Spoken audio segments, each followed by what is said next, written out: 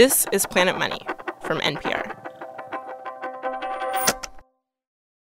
Nick Snyder is devoting his life to this one element on the periodic table, helium. And it's kind of like a tribute to his great-uncle. His name was Charles Conrad. Everyone called him Pete. His name was Charles Conrad, and everyone called him Pete? Yeah. Uncle Pete was an astronaut. He walked on the moon, was the third person to walk on the moon. But he wasn't like serious, nerdy astronaut. Think daredevil, prankster astronaut. Yeah, his personal motto, I think a bit tongue-in-cheek, was if you can't be good, be colorful. Like, as Uncle Pete walked down the ladder toward the moon, he made not a dramatic pronouncement, but a joke about being shorter than the other astronauts. And that may have been a small one for Neil, but that's a long one for me. Small step for Neil Armstrong, but a long one for me. Uncle Pete is walking on the moon, just like dum-de-dum-dum-dum. Dum-de-dum-dum-dum. This is actual audio from the moon. Dum-de-dum-dum-dum. Can work out here all day. Just take your time. He did a lot of colorful things in his NASA career. Quite a memorable character. Because of his Uncle Pete, Nick grew up obsessed with everything about outer space. And this is what brings us to Nick's obsession with helium. You cannot send a rocket to space without helium. And a few years ago, Nick heard that the world is running short on helium. And that is going to put at risk space exploration and access to space, which certainly was something near and dear to my great uncle and my whole family. Helium is crucial for way more than space. You need helium to run MRI machines, like for doctors to detect cancer and tumors.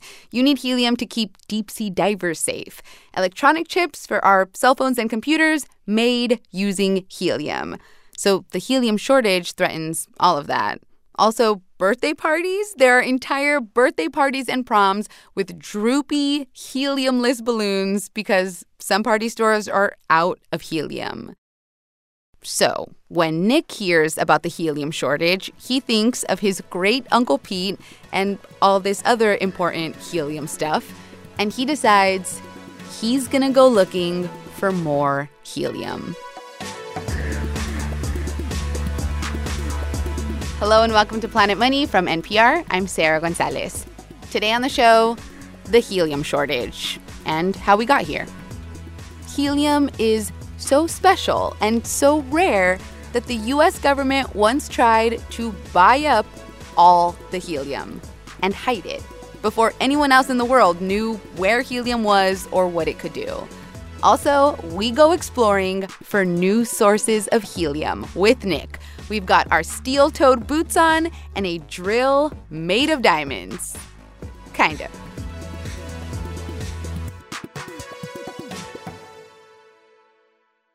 Support for this podcast and the following message come from E-Trade. With all the jargon, investing can feel like a foreign language. E-Trade makes investing simple by providing personalized support and guidance in terms you can understand. They let you get started in the market with as little as $500 and then help you learn as you go. You don't need to be a pro to invest at E-Trade. For more information, visit etrade.com/NPR. E-Trade Securities, LLC. Member SIPC.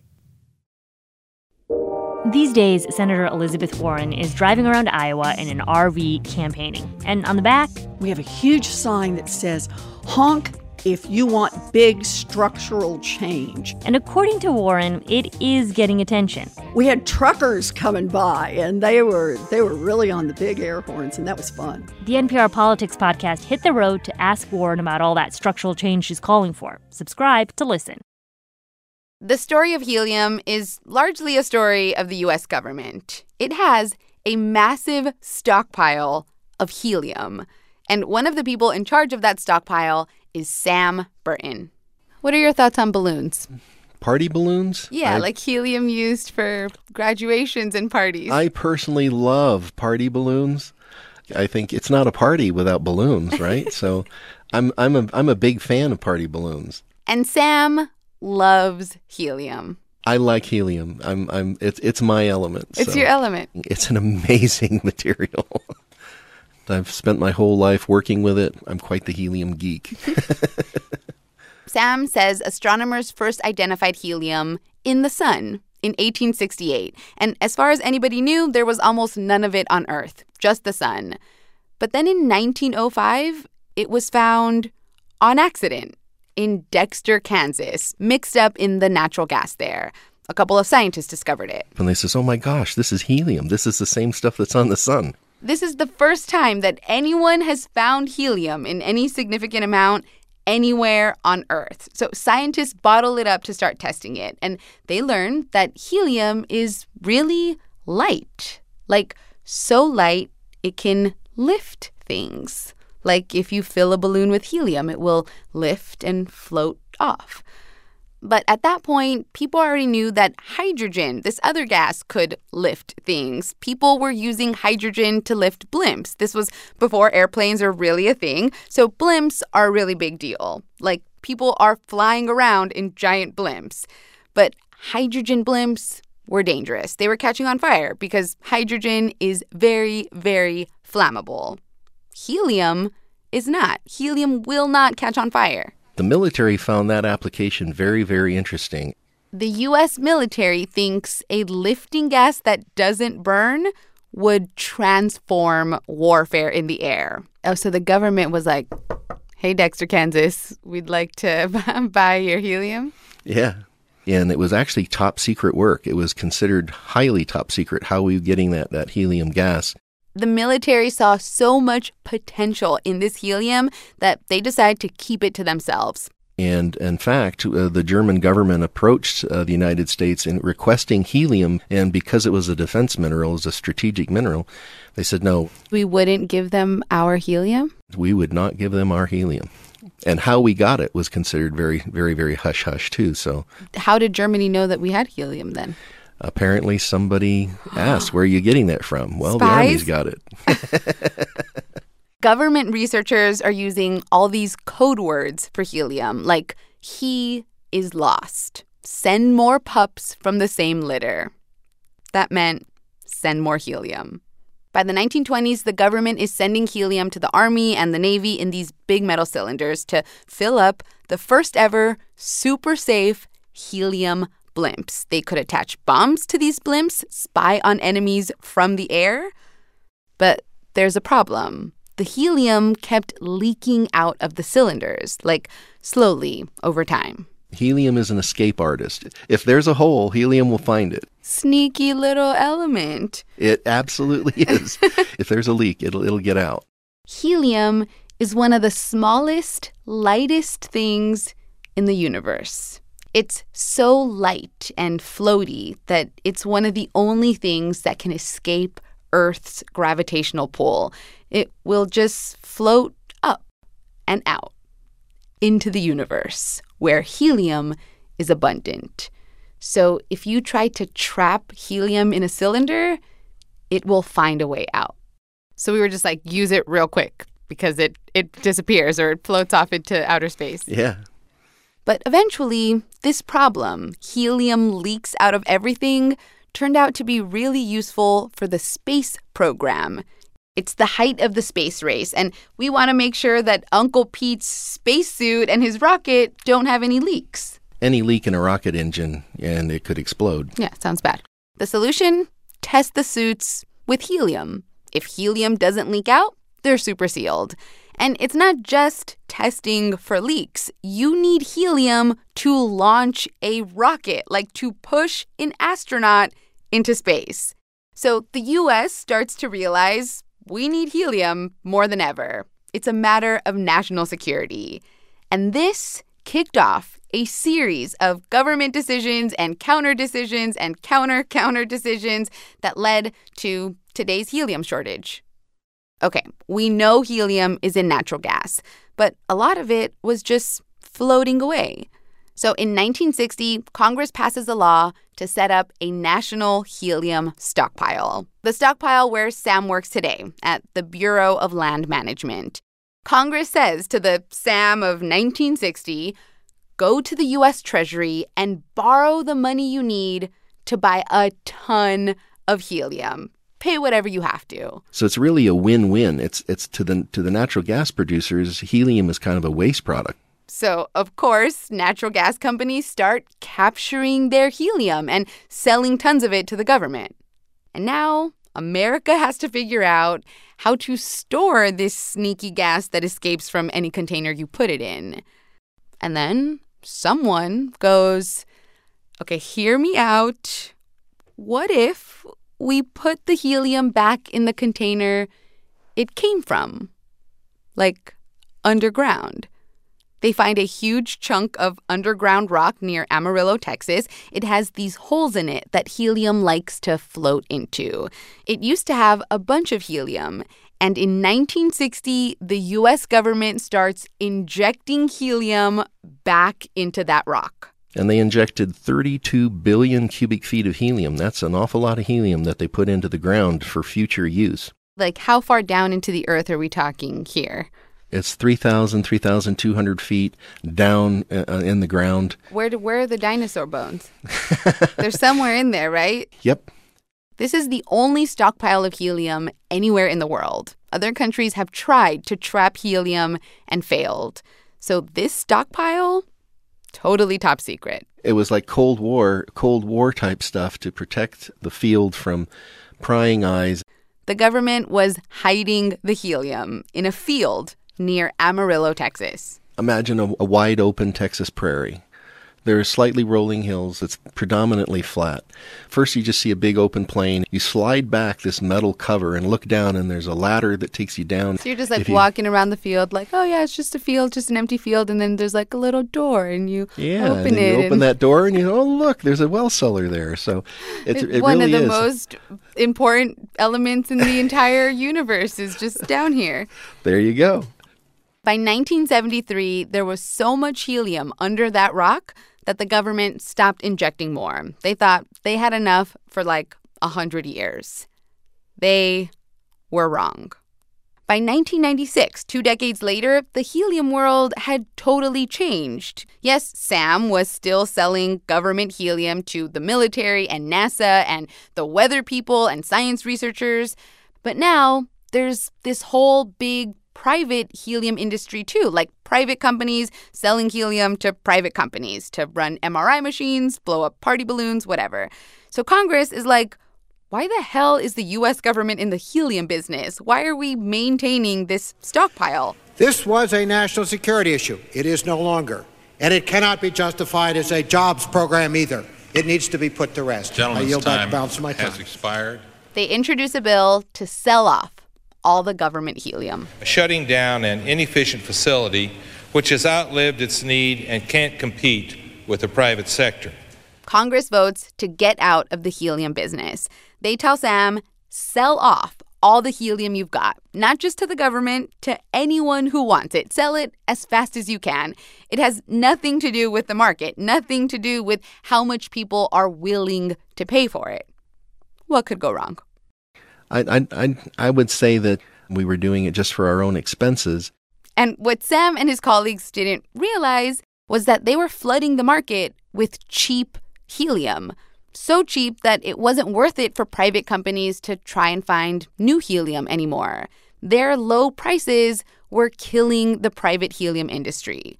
And by 2013, Congress was like, wait, our plan to turn helium over to private industry didn't work.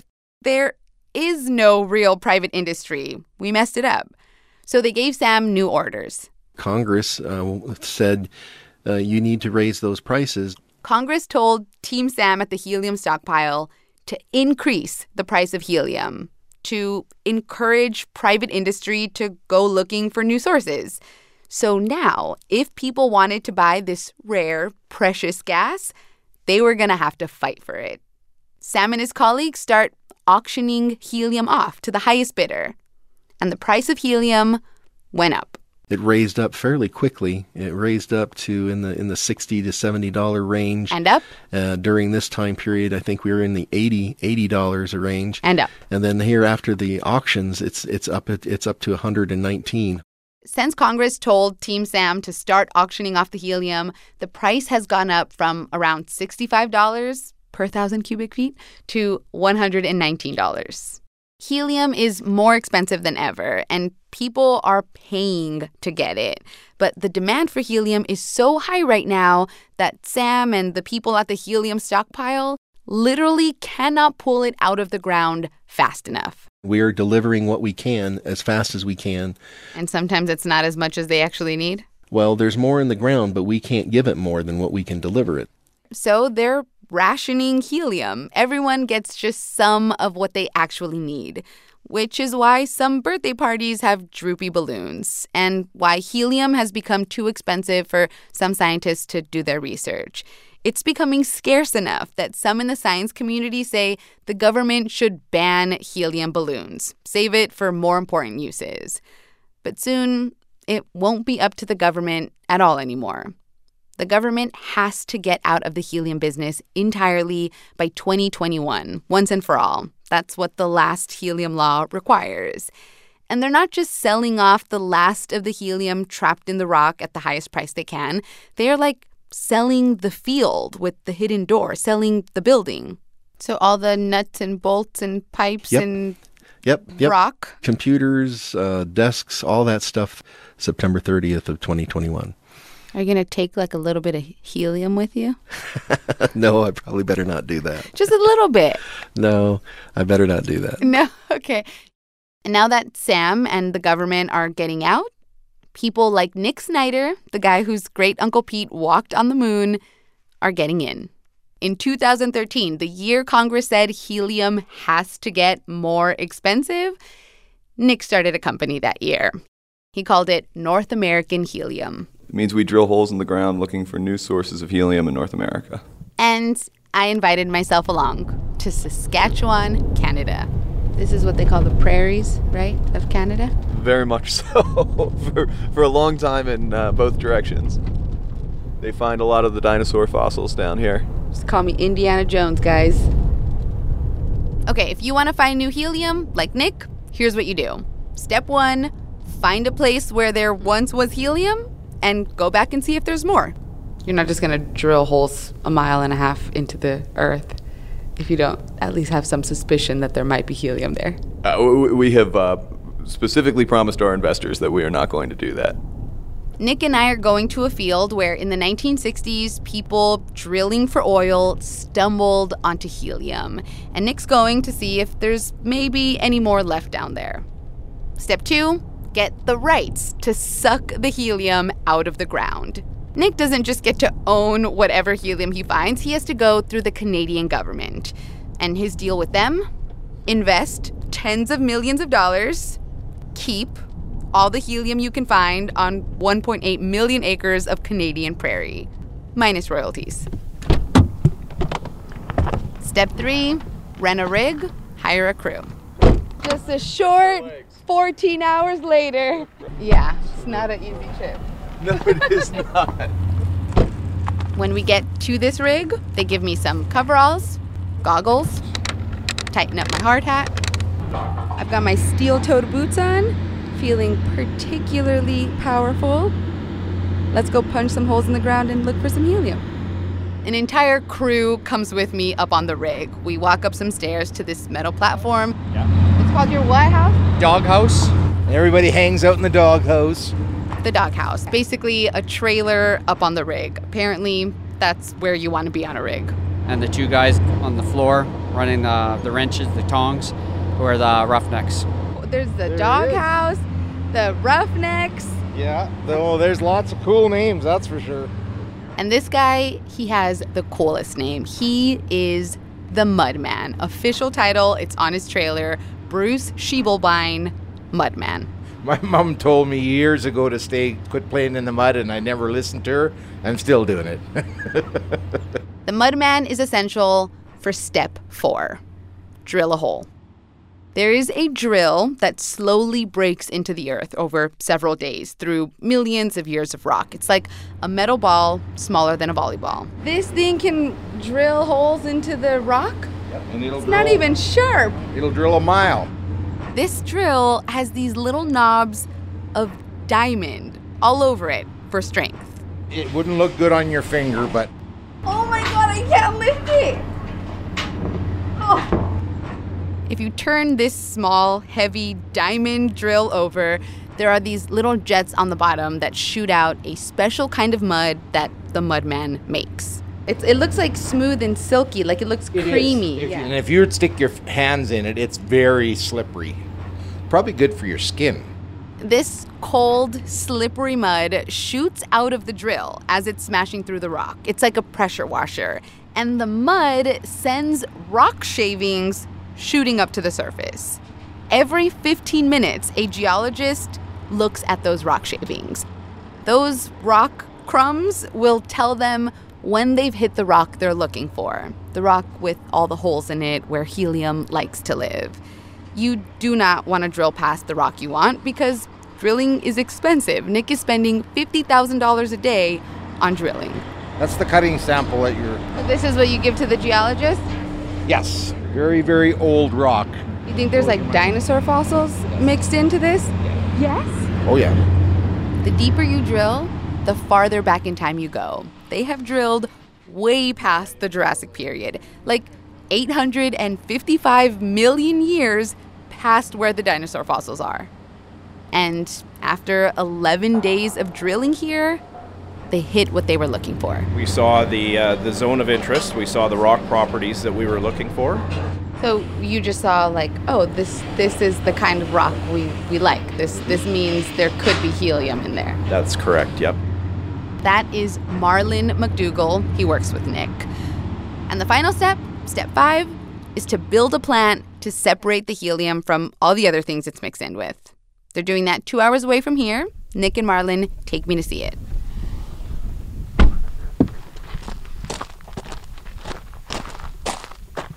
Welcome to Battle Creek. This will be the next producing helium plant in Saskatchewan.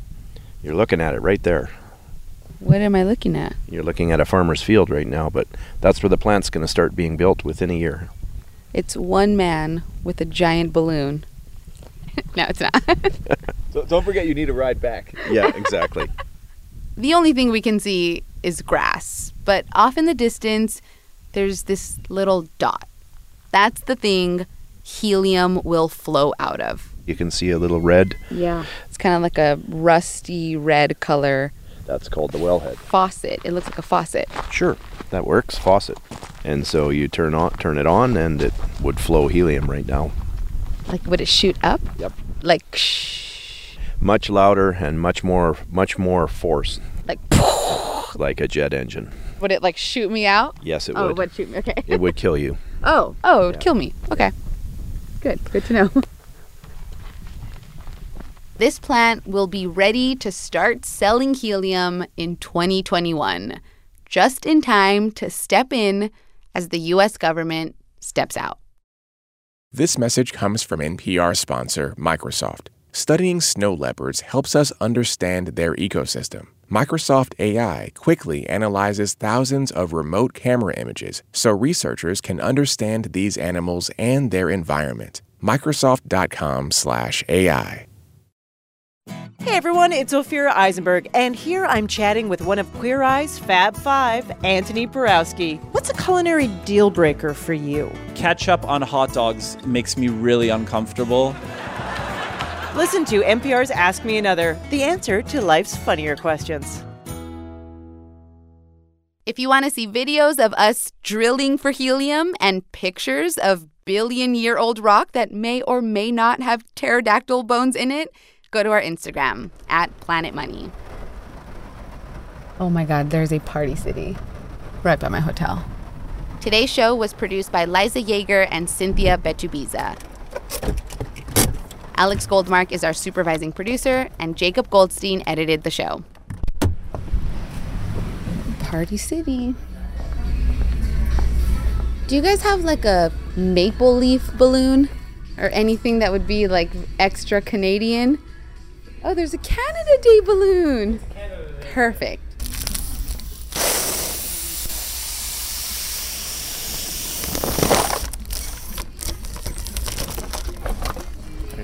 Thank you. One Canada Day balloon. I mean, I obviously have to do this.